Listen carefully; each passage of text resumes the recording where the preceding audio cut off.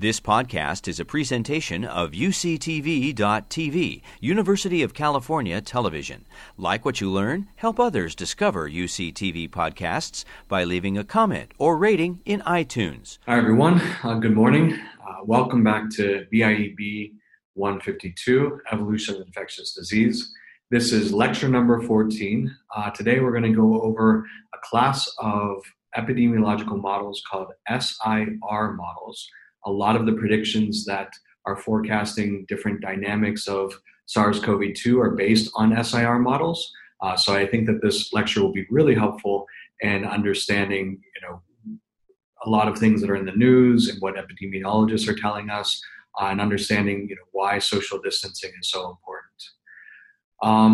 So we are also going to use those models in the framework to understand a little bit about why viruses sometimes evolve to be more virulent or less virulent, or I should say not just viruses, but pathogens in general.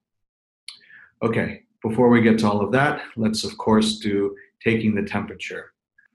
Okay, so we've looked at this graph so many times. I always sort of go back to it just to see what's going on in the country and whether or not we're in a better trend. And we can see that since April, it appears that we have sort of leveled off and maybe even we're declining in the number of cases. If you look at this graph, one thing that really jumps out at you are these cycles of ups and downs in the data. They have a periodicity of 7 days. And so I think that that's probably because reporting is not uniform across all the days of the week. Maybe there's a little bit of a delay on Saturday and Sunday or Monday. And that gives you that sort of up and down appearance. So really, if you want to get a sense of the trend, it's not that the disease is being very erratic. This is a 7-day average of those bars. And so this pattern is much more indicative of what's going on in with the dynamics of the disease. So we see overall the number of cases, or new cases, I should say, are declining over time in the United States. That's really positive. That's really good. And so the question is, a lot of times we've talked in the lecture about how social distancing is so important. And we see the number of cases continuing to decline, but we know that if we look at cell phone data from April and cell phone data from May, we know that people were social distancing in April. They were staying at home a lot more, and then people became much more active in May. This is in states that relieved their populations from sheltering in place, and in states that advised people to shelter in place and to not open businesses and so forth. So the question is, if people are moving around more, what's going on? Shouldn't we see an uptick in the disease?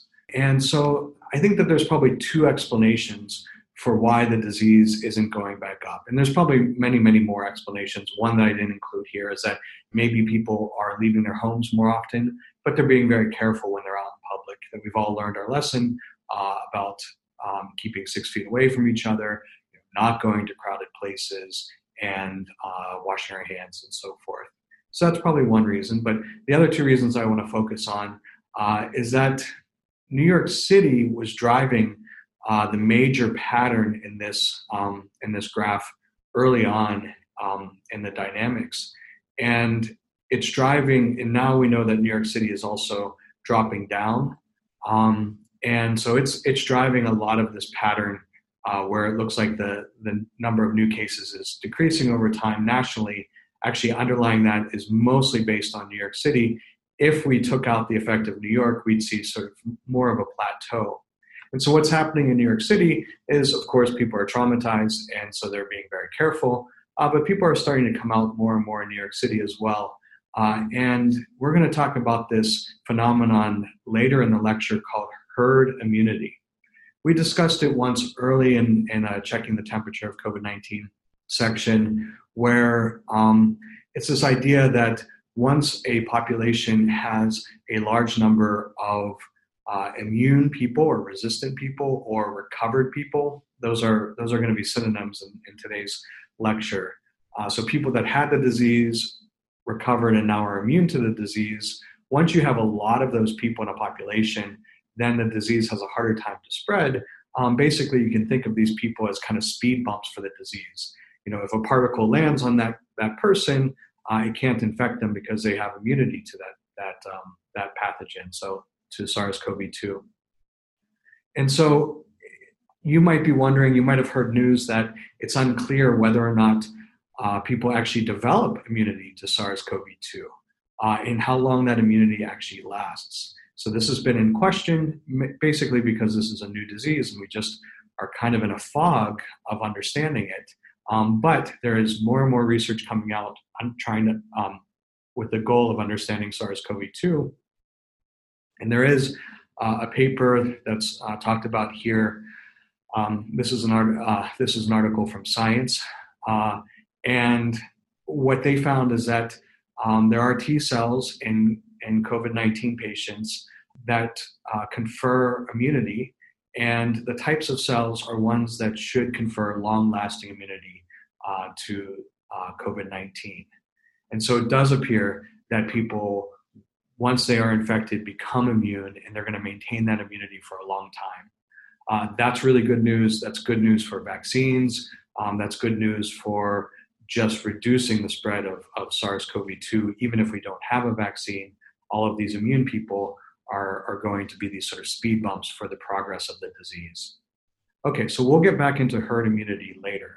So that's what's driving, that's part of the explanation probably for why New York City is dropping down so much, is that something like 18% of the people in New York are recovered from the disease, and so the SARS-CoV-2 is just having a harder time spreading. But what else I think is probably happening in this data, so even if you remove New York City from this larger pool of data, you still see that there's many states where people are not social distancing as much as they did before, but the numbers are beginning to decline. And we have talked about this before, how there might be a possible seasonal effect on SARS-CoV-2. So certainly other coronaviruses are sensitive to the summer. They don't spread as well to the summer. We don't know for sure if SARS-CoV-2 is also impacted by summer conditions. And great epidemiologists predicted, a month ago that they might not be affected by summer conditions. However, I think the data are beginning to shine a light on the fact that it probably is affected by summer conditions. And the way that summer conditions work is that the increased humidity in the air reduces the potential for viral particles to aerolize. And aerolized particles can spread really broadly. They can stay in the air for a very long time. They can spread over large distances. And so this, if a viral particle is able to achieve this, then it can spread very quickly.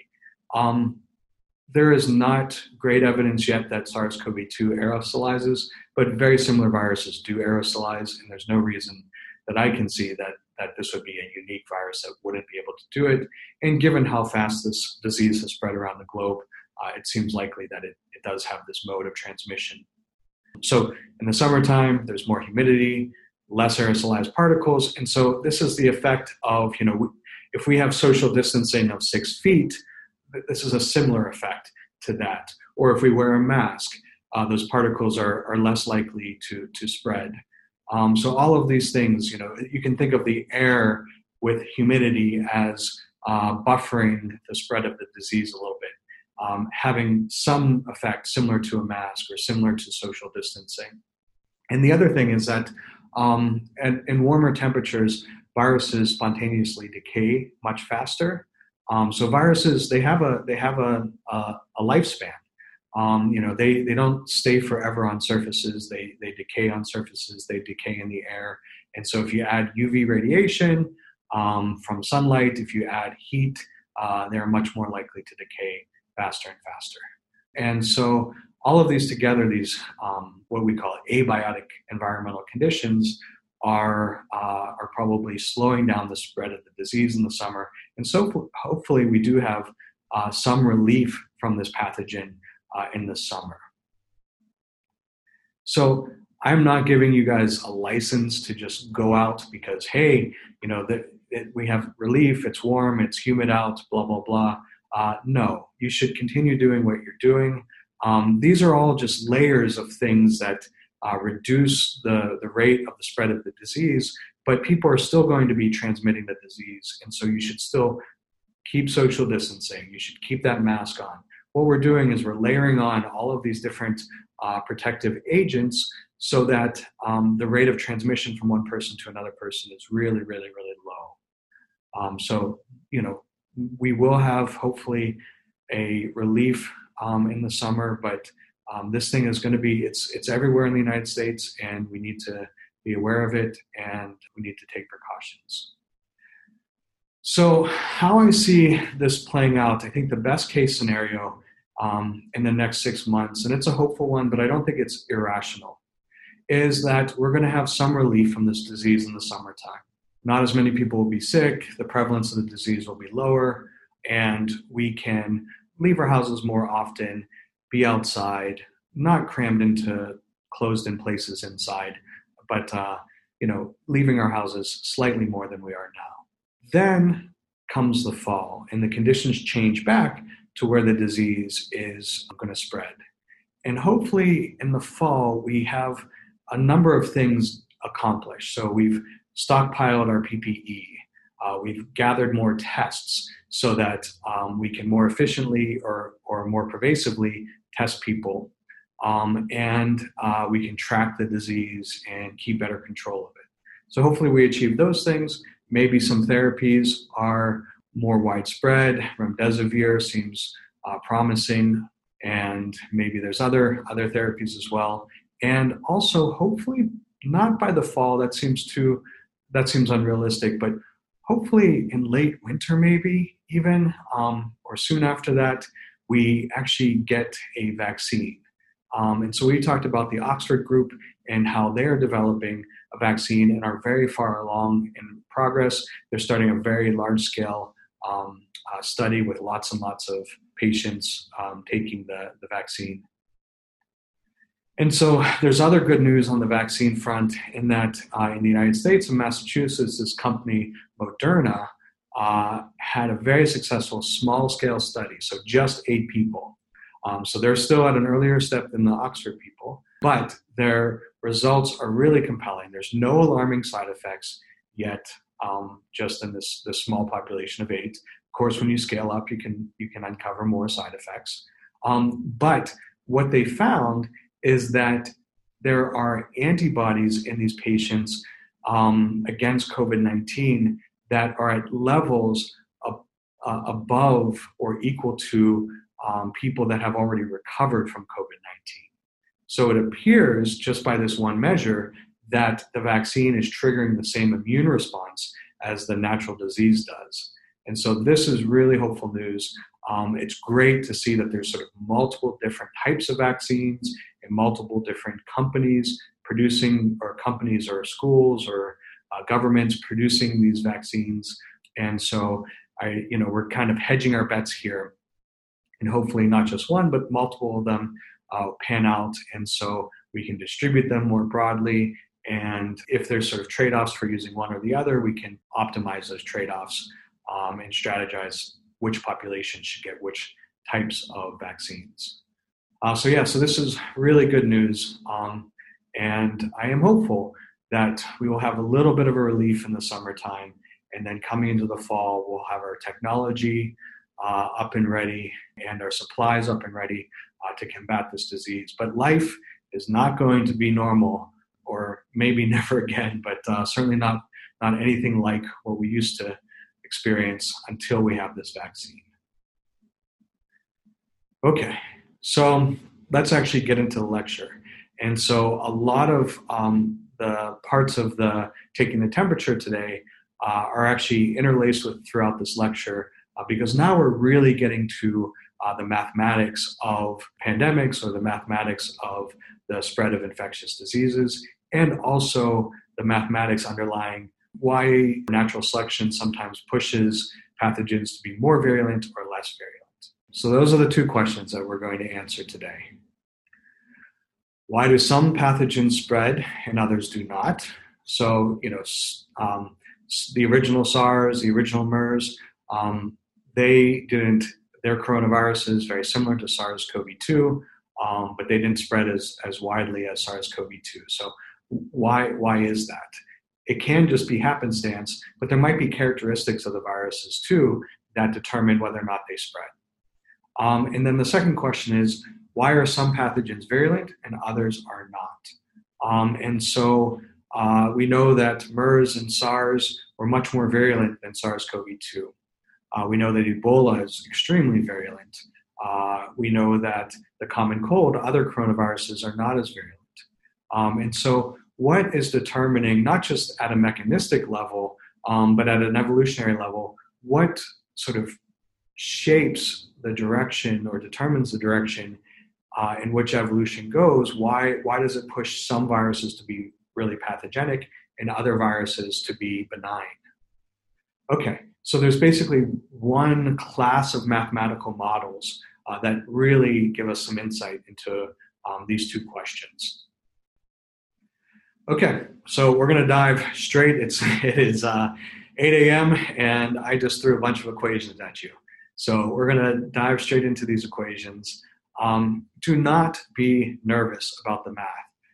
Yes, these are differential equations. You might have not have seen differential equations since since high school or maybe physics class. I want you to sort of be able to look at these equations and read these equations, but we're not actually going to use these equations to make any calculations. These equations just help you understand what variables determine the spread of diseases. And they're your sort of first inroads and understanding epidemiological models. And so don't freak out. I'm going to walk you through how these guys work. And I hope it builds some kind of intuition for how diseases actually spread. Okay, so what the model does is, so these are differential equations. They are keeping tracks of the rate of change in populations. And these are sort of population level models. So it's modeling humans and the number of humans that fit into three different categories: susceptible, infected, or recovered/resistant. I'll probably flip back between recovered and resistant, or even immune. That's what the last category is. This is a model that's not keeping count of the number of viral particles in a person or in the environment or how they're spreading around. What it's doing is it's keeping track of the number of people that fit into these three different categories. And so let's start with the DSDT, is the rate of change in the number of susceptible people. DIDT is the rate of change of the number of infected people. And DRDT is the rate of change in the number of resistant or recovered people. Okay? So there are a number of variables that determine the rate of change of the number of susceptible people, infected people, and recovered people. Here are the variables, and in the next step, we'll go over how you put these variables together to actually give you those rates of change. And so the first one is beta, infection rate. This is the transmissibility of a disease. The probability of a pathogen will spread from an infected person to a susceptible person. So that makes sense. How infectious a disease is determines the rate of change from a susceptible person to an infected person. Virulence, death rate imposed by the disease.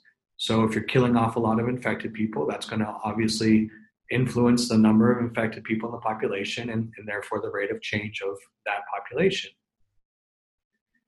D is just natural death rate. This, in a lot of models, is not important if they're run over a short time span. But sometimes you're modeling diseases like HIV that have chronic infections for the lifetime of patients, and that lifetime can be years to decades. And so you do need to start incorporating death rate. This is just natural death rate, not caused by the disease. Virulence is the death caused by the disease. This is just the natural death rate in the population. Okay, recovery rate. Recovery rate is 1 divided by the infection duration. And so this is how fast does a person heal? Do they recover from the disease, and do they become immune to the disease? So faster recovery rate, better for the patient, and faster that you're going to get infected people turning into resistant people, I turning into R.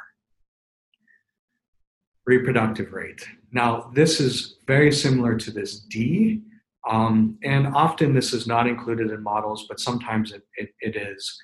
And this is the rate at which a population is just growing for natural reasons. So from birth or from immigration into an area, all of those different population processes. So how fast would a human population grow without death is how you get to R. Okay, so these are all the different variables. Definitely go back over them in your notes and really understand what they are. And now let's walk through how to stepwise build these variables up to give us these rates, so that we can determine, how many sensitive people will there be at a certain time in a population? How does that change over time? How many I's will there be? How many R's will there be? So forth. And so what I'm going to do now is we're just going to sort of walk through. So the rate of change of the number of susceptible people in a population is going to equal 3 different modules of variables. And the way that when I look at these models, I break them down are modules or compartments that increase the population size and compartments that decrease the population size. And so what's happening here is that there's a growth rate, and that is a growth rate, and you're going to apply that to the number of susceptible people. And so, if you have one person reproducing, well, you're not going to get as many babies in the future. But if you have 100 people reproducing, then you're going to get more babies in the future. Even if you have the exact same rate of growth, it's just you have more people being able to produce babies. And so that's why we have RS here. And then let's break it down into the things that remove people, the processes that remove people from this susceptible category and put them into other categories, remove them from susceptible, sometimes put them into I, or just they die out. Okay, so let's go into this one here. And so what we have is beta. That's the infection rate. That's the rate at which when a susceptible person encounters an infected person, the disease spreads from that infected person to that susceptible person. And so this module here determines how many people turn from susceptible into infected. This makes sense, right? So we have an underlying rate that disease is spread. And so if you have tons and tons of S's and very few I's, well, that disease is going to be a little bit slower to spread at first because there's not that many infected people to spread to S's. As if the opposite were true, where you have tons of infected people and very few susceptible people, well, this rate would slow down because you wouldn't have as many receptive people for the disease, and so it just wouldn't spread as well. So if you have lots of susceptible people and lots of infected people and a high beta, then that disease can sort of spread like wildfire and have a really large rate of increase per unit time, per day or whatever. Okay, and then what this is just a death rate. This is analogous to the reproductive rate. This is a death rate where the death rate modifies the number of S's, so susceptible people in the population. This is just sort of normal population dynamic stuff. People naturally have a mortality rate. So these are called coupled differential equations because you can see that they're interrelated with each other. So the way that you get more infected people is that you get people getting infected, so leaving this category and moving to this category here. And then we also have a series of ways that people leave this infected category. And so the first is just this sort of natural death rate. This is the exact same rate as for susceptible people. This is not the enhanced death caused by virulence. This is the enhanced death caused by having the actual disease. So if the pathogen does cause mortality at a certain rate, it's determined here. And this is what when we say that people died from COVID-19, it's this compartment here that determines that. And now we have a new compartment, and this is recovery, right? So most people for COVID-19 don't die. Most people actually do recover. And so that recovery rate means that they were infected, but they're no longer infected. And so this here is turned into or translated into this new population of recovered people. And so this is just the rate of recovery times the number of people that are infected. And so over time, the number of R's builds up. And of course, also in this equation, we have to account for the natural death rate of recovered people as well. Yes, they're immune to the virus now, but they can still, experience some other sources of mortality. Okay, so that is sort of walking through how these models work, how they're organized and why they make sense. And now what we can do is we can actually use these models to predict population dynamics. And that is what helps us understand, how fast will this disease spread? What kind of measures can we take to reduce the spread of the disease? How can we make predictions out into the future for disease dynamics? Before we get into that, I just want to show you this picture. Sometimes looking at equations can be confusing and even triggering. Students can feel a lot of stress looking at all of those variables. And so here is just a cartoon version of that mathematical model. And even when you read scientific papers that publish these types of models, often they'll publish this diagram.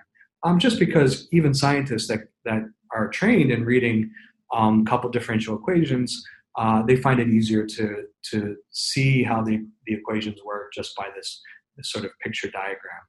And so this is called a compartmental model, where we have the total number of susceptible people, we have a fraction of them dying off, and we have a fraction of them that are moving into this infected category, and that's determined by both of their population densities, but also by the beta. So how infectious the agent is, how likely it is to spread from infected to susceptible, causing more infected people.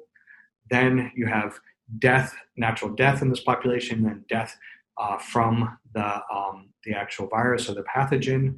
And then you have a rate at which these infected people are recovering and turning into the recovered population. And of course, they have a natural death rate as well. So a couple more things before we get into the actual model predictions. This is a mathematical model, and all mathematical models make what we call simplifying assumptions, right? So when we make you should think of a mathematical model as like a map of biological processes. And so when you build a map, right, you don't put every little detail into that map. You simplify it, you focus on the streets. If you need to navigate, you focus on the contours of the hills if you're hiking. You have a globe where you're focusing not on streets or hills, but on the relationship between where different countries are on Earth. And so all of these maps are these simplifications. And you wouldn't make a map that was identical to the Earth. That would just be the Earth. you wouldn't make a map that's identical to the campus. That for that level of detail, it would have to be as big as the campus. And so we make these maps as simplifications to help guide us. And that is what a mathematical model does as well. It makes assumptions, hopefully that don't interfere with its predictability. But these assumptions are sort of necessary to sort of simplify things so we can understand them, so we have this map, and so that we can make hopefully accurate predictions as well. Okay, but some of these assumptions can violate important principles of the diseases that we're trying to model. And if those violations will impact, it can impact the predictability of the model, and so it can be problematic. And so in this model, this is a very simple SIR model, but people have made more complex models to better suit the particular pathogens that they're studying. And so some of the simplifying assumptions in this model that pathogens can violate, not all pathogens, but some of them do, is that the recovered are immune and do not gain sensitivity. So that means that once you get into this category here, you never go back and become susceptible. We know that sometimes people do gain sensitivity to diseases, and so this assumption maybe works for some viruses or some pathogens, but not all of them. There's no spatial structure. This is a model where you have a completely well-mixed population where susceptible people are interacting with infected people, but when you add spatial structure, like things like quarantine, that's obviously going to influence the interactions between these two populations, and so it's going to influence their ability to spread. This model does not have that feature embedded in it. The disease does not evolve, so obviously that's important for our class. These variables here are static. Once they're set in the model, they're done. But we know pathogens and other pathogens can evolve, and humans can evolve, and so these variables can change over time through evolution or through changes in our behavior, and so that is a simplification that is not like reality and can be problematic. And so there are more complex versions that people have come up with.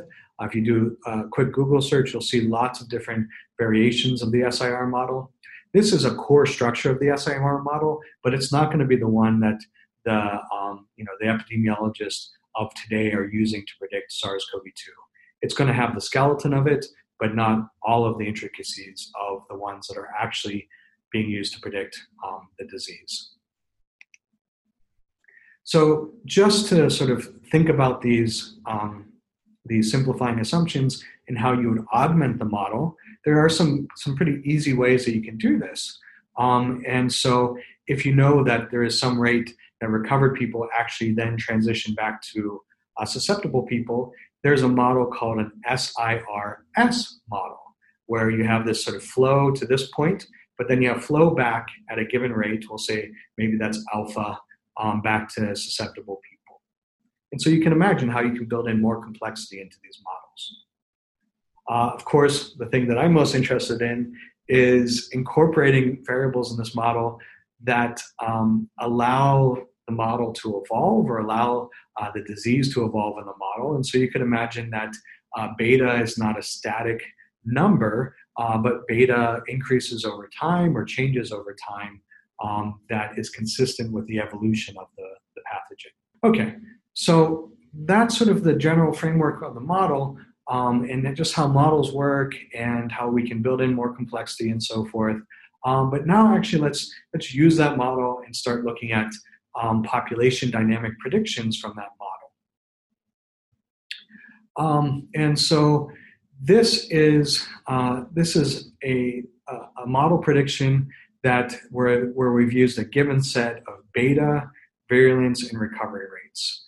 And we sort of see this cool dynamic. So let's just sort of start out to describe the model. So what these researchers have done is they start with a population of about 499 susceptible people. They add one infected person to that population, and then they watch the dynamics to see how it plays out. And what we see with this particular pathogen is that it begins to spread from the infected to the susceptible people, causing the number of susceptible people to drop. The reason why this is dropping is that the number of infected people is increasing over time. And as the number of infected people increases over time, then they are beginning to be recovered. And so they then transfer into this third category of recovered. And so this virus is highly, has a very high beta. We're seeing really fast, rapid spread.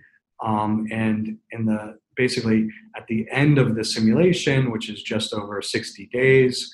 So I should have started out with the x-axis is time, number of days, and the y-axis is number of people.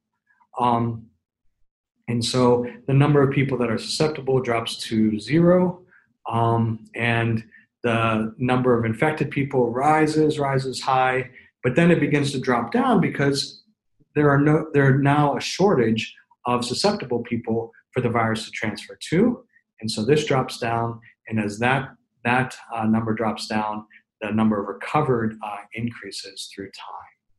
And so you get this dynamic where basically this virus has entered a population, spread around the population, infected everybody, and now everybody is recovered from the virus.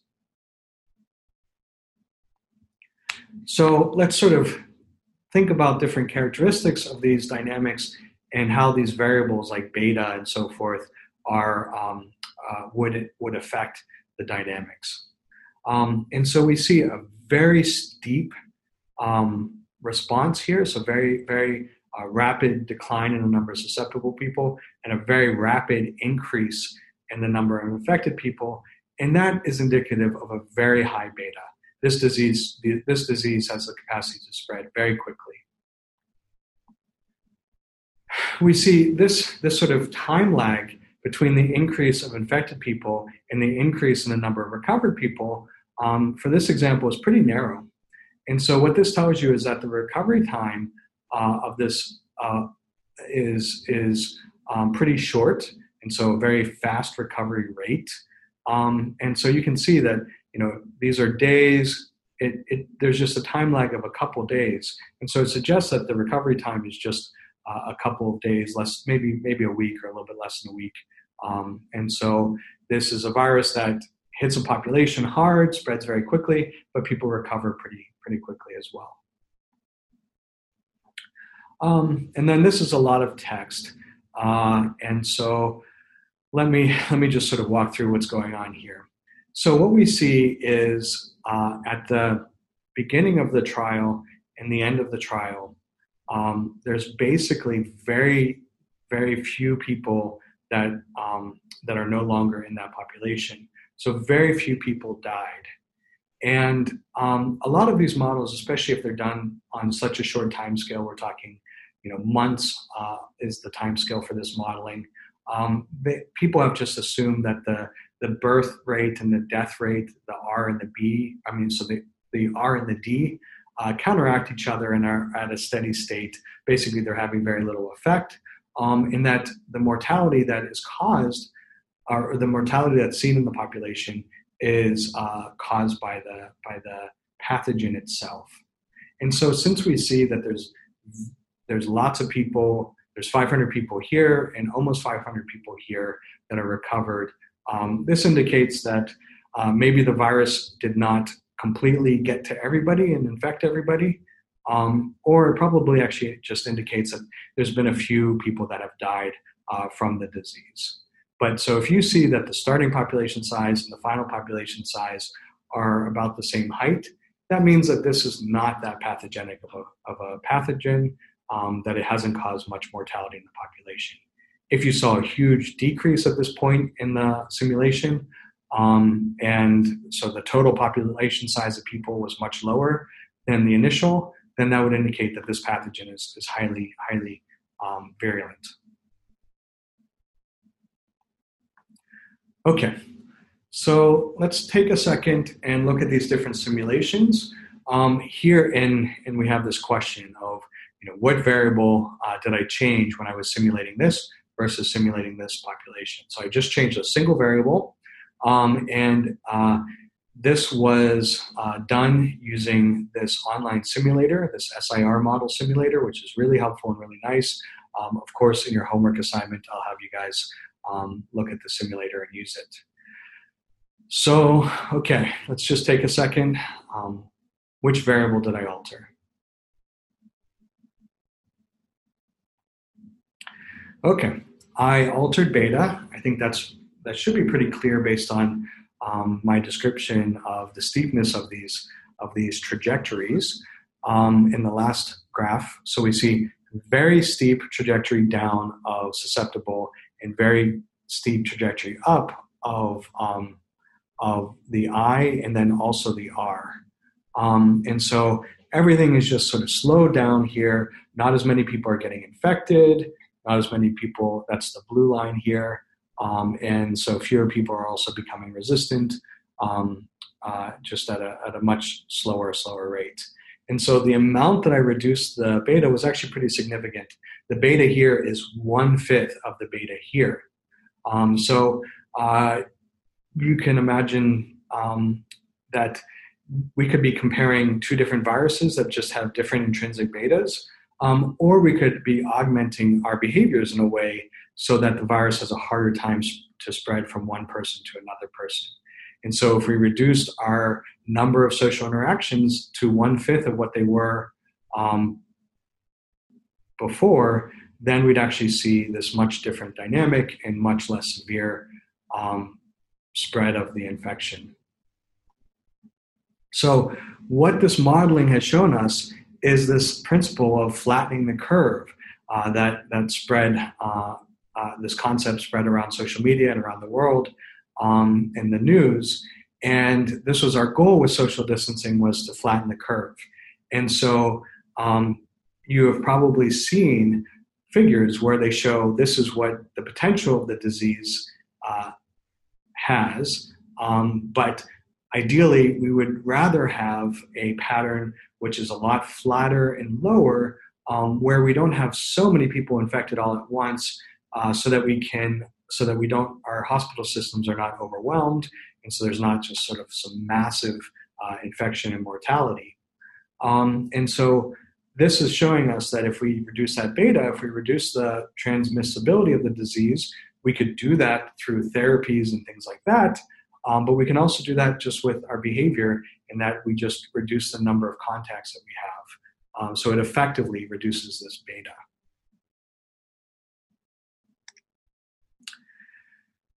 So the way that this is working is you're reducing this whole module here. So you're reducing this module, and so you're reducing the total population size, the rate of the increase of the population size of the infected group.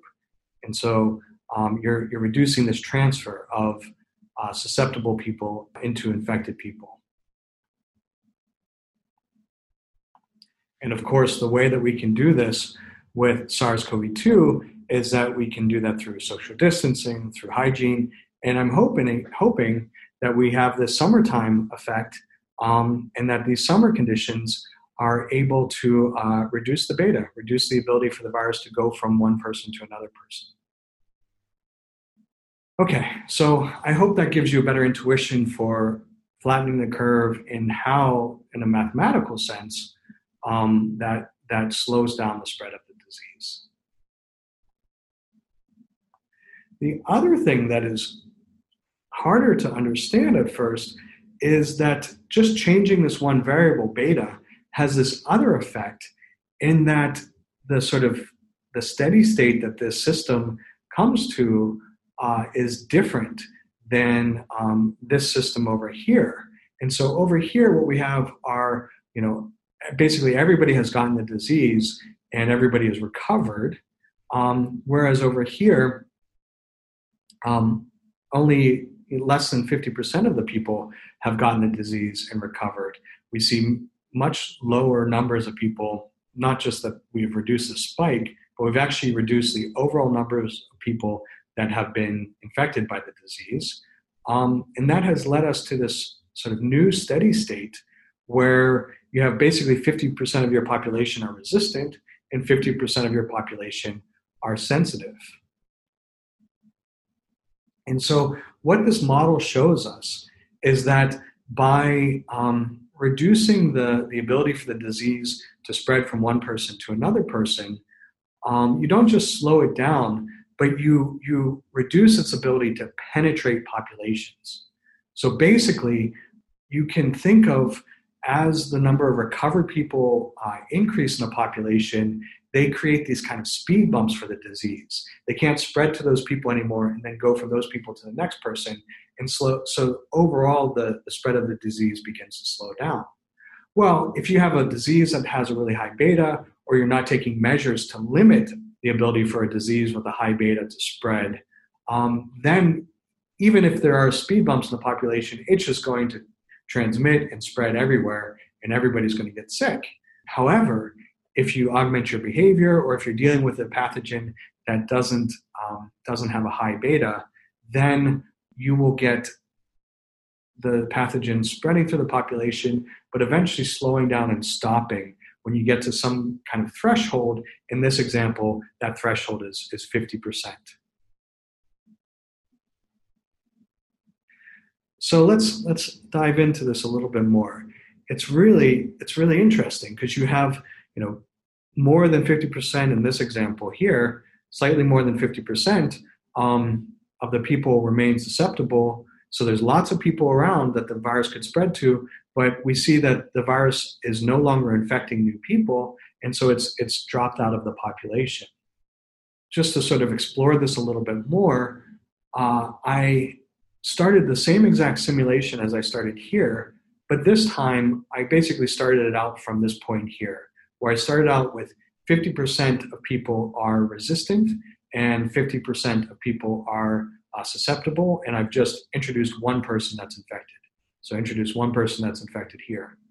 And what we see is that the dynamics are different in that the virus just sort of drops out of the population.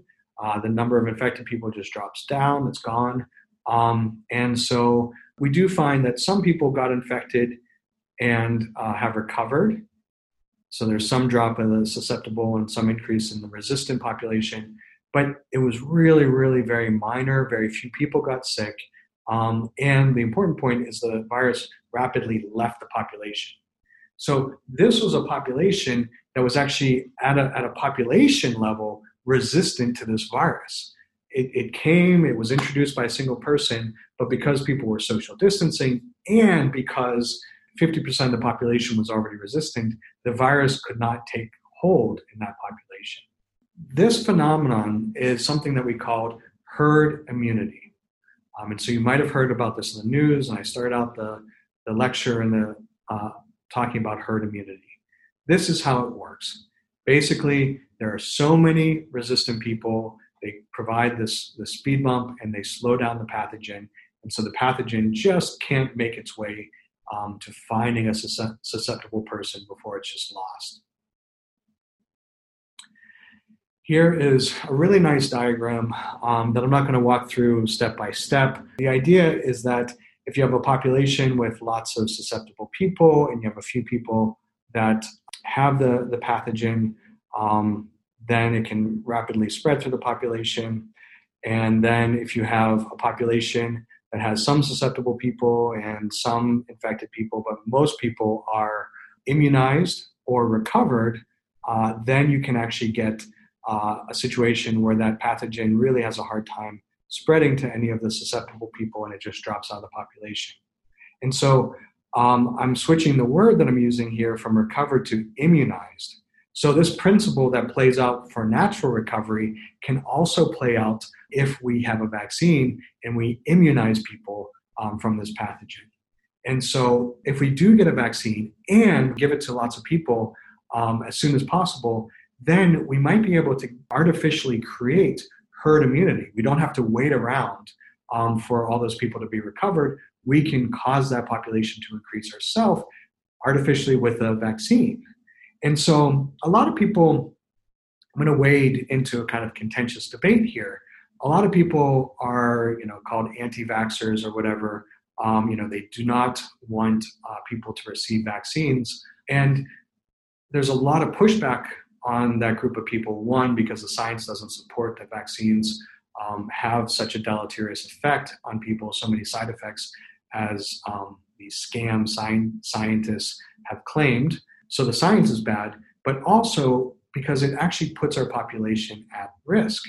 And so if you have a population and you have the majority of your people immunized, then diseases can't spread in the population, even if there's a few individuals in that population that are sensitive. Now remember, it'd be great if everybody could get vaccines, but you can't get vaccines if you are, say, immunocompromised. Vaccines work by leveraging your immune response to deal with the pathogen, but if you're immunocompromised, then you won't have that response, and so the vaccine won't be effective. I personally can't take influenza vaccines because I had that autoimmune response, that affected my neurons, caused that Guillain-Barré syndrome, where I was out for that month as a senior in college in the ICU, and then out from actually that whole semester recovering. So very traumatic, and it means that if I can't get a flu vaccine because I got that autoimmune response from getting the flu. And so a vaccine could trigger the same kind of chemical or biological cascades that lead to that autoimmune syndrome and me possibly being paralyzed and blind and unable to breathe and all that terrible shit again. So I can't get the flu vaccine. And so I tell everybody around me, please get the seasonal flu vaccine. You guys are providing a buffer so that I don't get the flu. I can't get the vaccine myself, and I also don't want to get the flu because it could trigger this autoimmune response again. So it is really important that we think not just about ourselves, but collectively when we're thinking about vaccines. And I think it's incredibly self-centered and misguided that people have these anti-vaccination protests and so forth. Okay, but this phenomenon leads to this idea of herd immunity. And I just want to circle back to one figure that we saw in an earlier lecture when I was talking about what should we expect over the next couple of years. When would we naturally become resistant or recovered from SARS-CoV-2 and the COVID-19 pandemic? How should we monitor the spread of the disease, and how should we pulse in social distancing versus letting off social distancing and so forth? And we had 4 different predictions, and this was the 4th prediction where there was a seasonal effect, and we had periodic social distancing, and we also increased the level of our hospital beds we doubled them to 100 in this unit, prevalence per 10K. And so don't worry about all the details here, but if you want to go back to that earlier lecture, we talked a lot about this, and I just kind of glossed over this. And what this is telling us is this is the number of the R's. So this axis here is actually the number of R's over time. And we see that it's steadily increasing through time. And then there is this other line here at 50%. And that line there is the threshold that these epidemiologists have determined mathematically is the threshold that if we get to 50% recovered, then the disease is going to have a hard time spreading within the United States, and that it's going to eventually drop out of the population. So what we see here, why the disease actually drops out of the population, is that we're getting near this threshold of herd immunity. And eventually we reach that threshold, and then there's no hope for SARS-CoV-2. So this modeling here is much like is a more advanced version of what we're going over today. And I just wanted to circle back to this idea of herd immunity, and that's what that threshold is right there, herd immunity. Okay, so now I want to get to that variable called R naught or RO. And R naught it's called reproductive ratio. It is this variable that tells us whether or not a disease is likely to spread or if it's just going to go away. We don't have to worry about it as much. And R naught is a composite of the variables that we've seen in the SIR model. And so this is something that is derived from that SIR model. It is based on this beta, so the transmissibility of the disease, and then it is inversely related to the death rate of the population that is being infected, the virulence of the disease, and the recovery rate of the disease. So let me just sort of go over the mechanics of how this works first. So this would make sense if you're looking at this.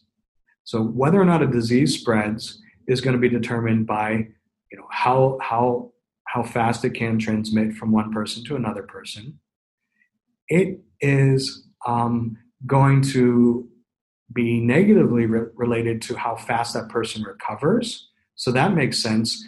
If you have a really fast rate, so it takes very few days for a person to recover, then that means that person can't spread the disease to as many other people, and so it's going to reduce the ability for that disease to spread. This virulence here, or the amount of death that's being caused by the pathogen itself, this negatively impacts the spread of the virus in that if the virus or the pathogen kills off a person, kills off its host, then that virus is going to sink with the ship, and it's not going to be able to spread to more people. So I think often people associate virulence and mortality with viruses, and you would get the intuition that that's good for viruses to kill off their host because we have this association. However, it's actually bad for the virus. It wants to maintain its host in a position where the host can spread the virus to other susceptible hosts. And so it's not good for a virus to be virulent. And this is just if you have a high rate of natural mortality in the population, then that's going to decrease the number of infected people that can spread the virus as well. So that's you don't have to worry about that too much, but that is in the denominator in this equation. Okay. So the greater the infection rate, the lower the virulence, and the slower the recovery rate is, the more the pathogen will spread. So you put all of these different rates together and you derive R naught and you get a number, okay? R naught itself is not a rate. It is a number. It's a flat number for the number of new people that get infected per person that is infected, okay? So I didn't say that clearly. But basically, let's sort of walk through this picture here. So we have two different scenarios, two different R naughts. In the first scenario, we have a population of all susceptible people, and we have one infected person.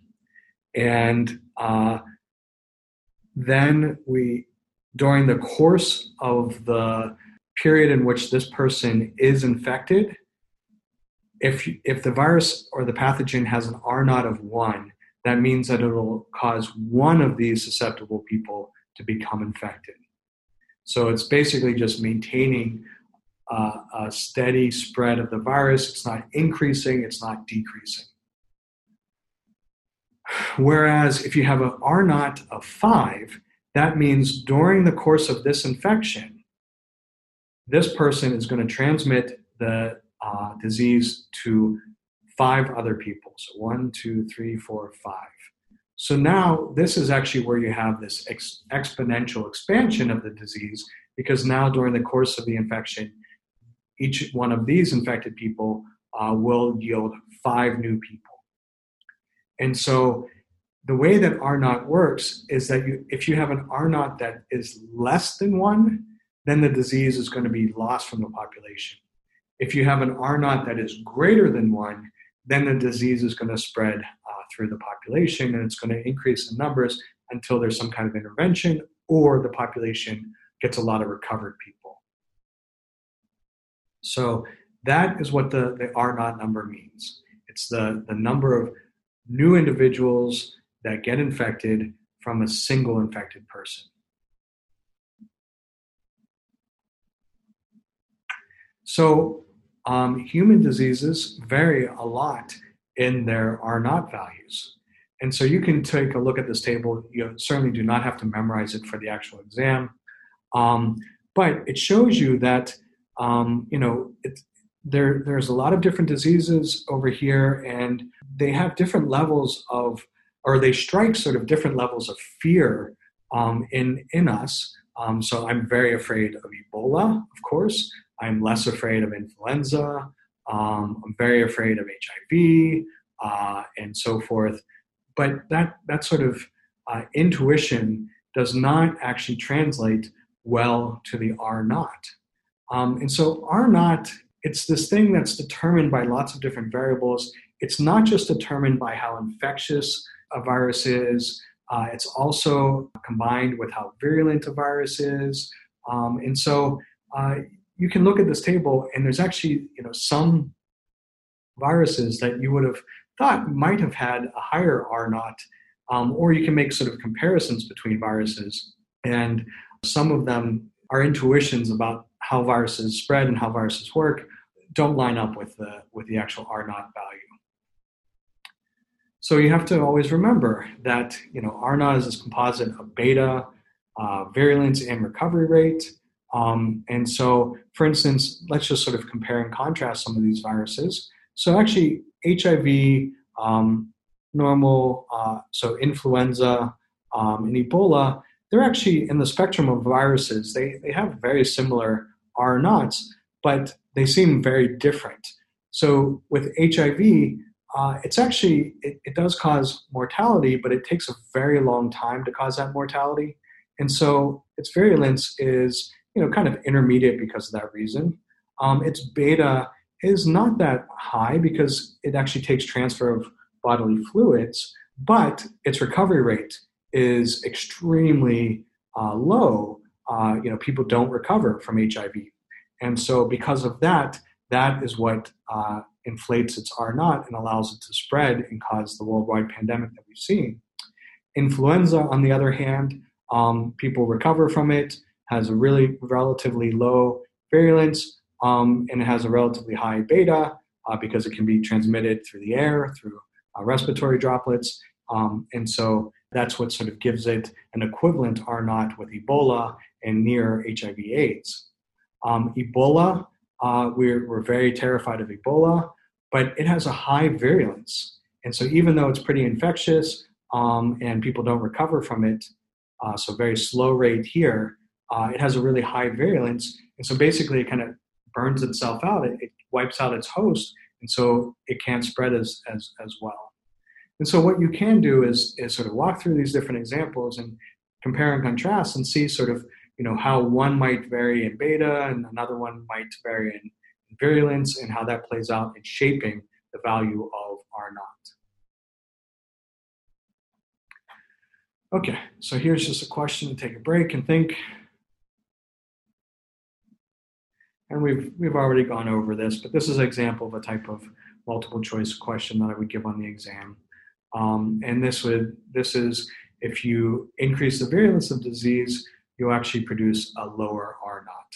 Ebola is actually not as able to spread as it could be if it wasn't so harmful to us, if hosts weren't so sick when they got it. So since virulence is in the denominator of R naught, you may expect that pathogens should evolve to reduce their negative impact on their host, to reduce their virulence.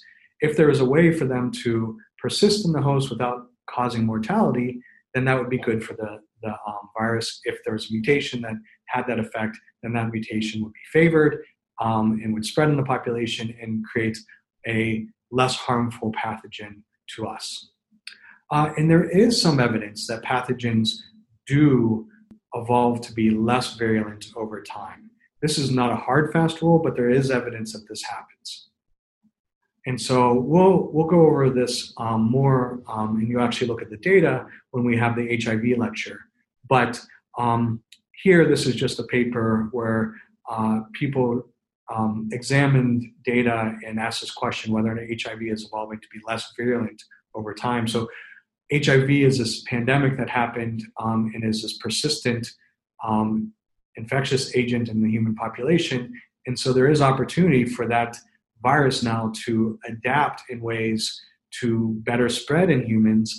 And one of the ways that it appears to be adapting is it's reducing its virulence so that it can spread to more people. And so the evidence, so we'll talk about this later, is that there is a subtype of HIV-1 called subtype C, which seems to be becoming more and more dominant through time in human populations, shifting the overall genetics of the virus and causing its evolution. And it seems related to the fact that this subtype is less virulent and can persist for longer in patients and spread to more people. So then that observation leads us to the question of, if virulence is bad and evolution can push viruses to be less virulent, then why do we still have viruses in humans and viruses that have been in humans for many, many generations? Why do some viruses maintain a high level of morbidity and mortality? Morbidity is just a high level of causing disease and sickness. Mortality is death caused by disease. So what are we kind of missing here? And so the thing that we're missing is that the characteristics of viruses that allow them to spread often also cause mortality. And so beta and virulence are kind of stuck together. This can be understood as a virus, in order to spread, it has to produce a lot of viral particles. Well, when it produces a lot of those viral particles, those particles can spread to other cells within the same host, causing even more damage to that host, and so causing that host to possibly even die from that damage. But because they produce all of those viral particles, they also have an increased beta in that those particles can sort of leave that host and spread to another host, susceptible host, and spread the disease. And so if you just think in terms of the number of particles being produced, the traits that increase the number of particles, so increase the ability to spread, are also the traits that are going to increase the virulence of the pathogen. And so these are locked, or often are locked together, so that if you increase beta, you'll also increase the virulence of the virus. And so evolution is stuck, and natural selection is stuck dealing with this thing that we call an evolutionary trade-off, where it maximizes its ability to spread. It maximizes R naught by balancing the beneficial effects of traits that improve beta without paying too much of a price in how they shape virulence.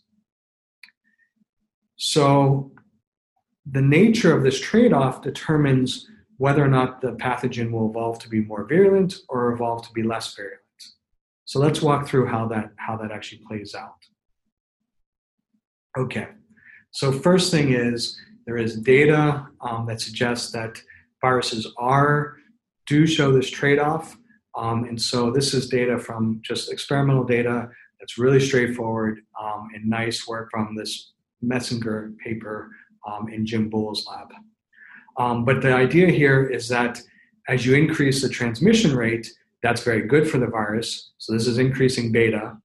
But as you do that, then because the traits are correlated with each other, you get an increase of virulence, which is bad for the host and also bad for the virus. So that's why it's a trade-off. This is good, but it causes this, which is bad. That's the nature of a trade-off. I should have explained what these points are. These are different genotypes of a virus, and they have different transmission rates, and those different transmission rates also cause differences in virulence. And so natural selection can be acting on these individuals so that maybe it'll promote this individual because it can spread very quickly, but it's going to have the trade-off, the consequence of also have a really high rate of virulence. And so it's not clear-cut whether this individual would actually be better able to spread than this individual down here that sure has diminished transmission rate, but also is not very deadly to its host, and so it can transmit even more.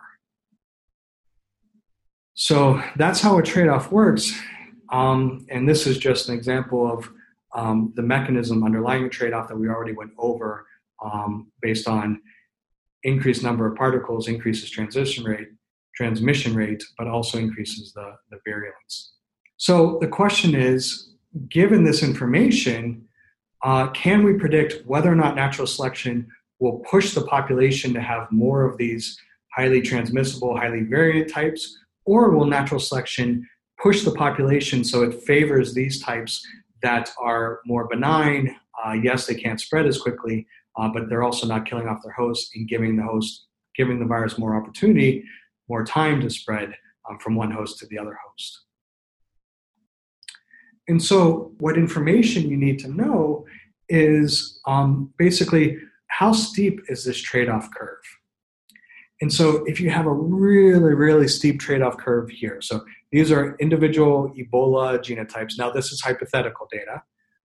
These are individual Ebola genotypes. And when you fit a line to these characteristics, infectious rate and virulence, you see that it has a very steep slope. And in this scenario, and given this trade-off, you would predict that this one would be the most fit, that it would have an enormously high rate of infection, high beta. It would have an increased virulence, but you've gained so much beta that increase in virulence doesn't matter. And so the way that you can sort of think about this trade-off and think about this equation is that when you have a really steep line, you are increasing the y, so increasing the beta by a lot, and you're only increasing the virulence by a little. And so natural selection is going to favor the ones that really increase the beta because there's not much of a cost to doing that.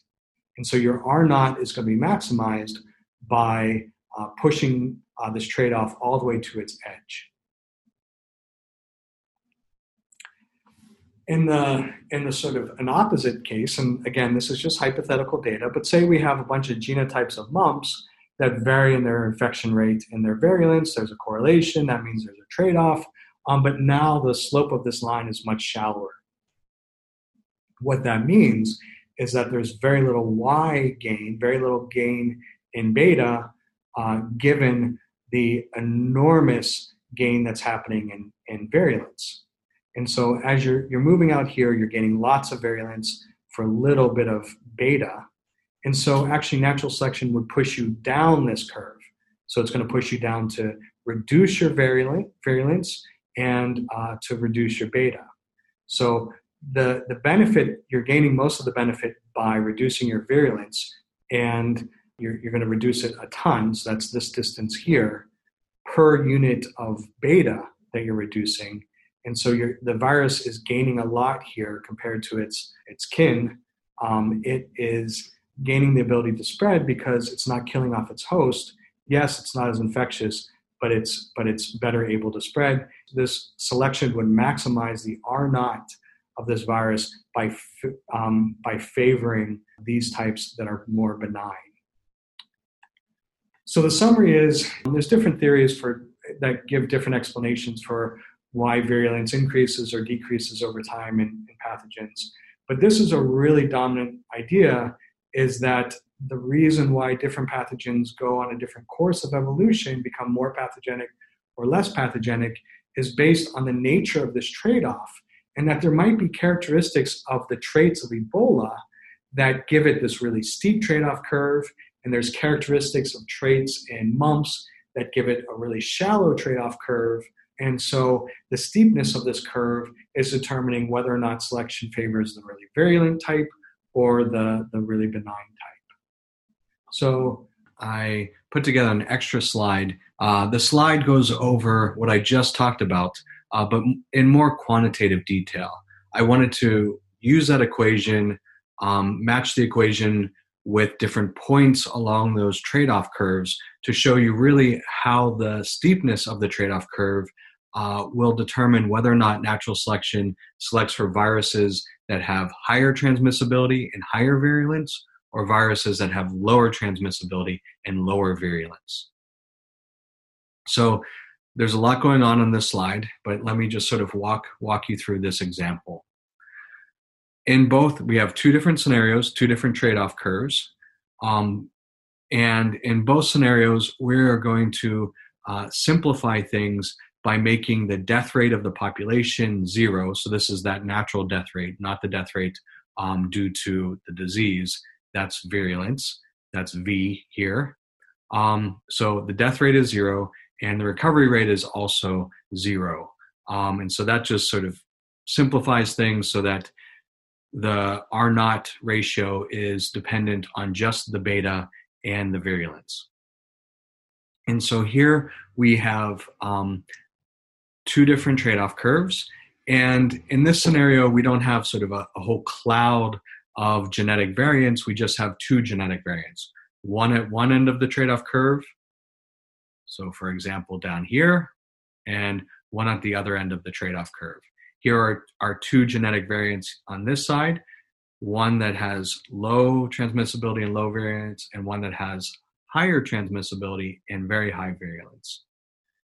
So these are two genetically distinct variants of the same virus, and as they are spreading, natural selection is promoting one over the other, and we can use this R0 equation to predict which one is more likely to spread, and therefore which one is more adaptive. So in this scenario, let's start out here where we have a point at 0.2. So that's just lining up down here on the x-axis, that's for virulence, and 0.9, that's lining up here for transmissibility. And when we calculate the R0, 0.9's in the numerator, 0.2 is in the denominator, and that gives you a value of 4.5. So that's a very high R0. This virus is highly likely to spread. Whereas we look at its genetic relative, and its point is 0.1 and 0.1. And so obviously 0.1 divided by 0.1 is just 1. And so that's an R0 where maybe this thing could spread, maybe it wouldn't, but certainly in the face of competition with its more virulent and more transmissible relative, that relative is going to take over and do a lot better. So under this scenario, you get selection for this genotype, and natural selection will push the evolution of this virus to being more dangerous for us. Here's another scenario where we actually have selection favoring the exact opposite trajectory, where the virus should become more and more benign and less harmful over time. And so here, when we just run through the same calculations, now this point here is 0.9, 0.2. So just flipping the x and the y to give now a very shallow slope.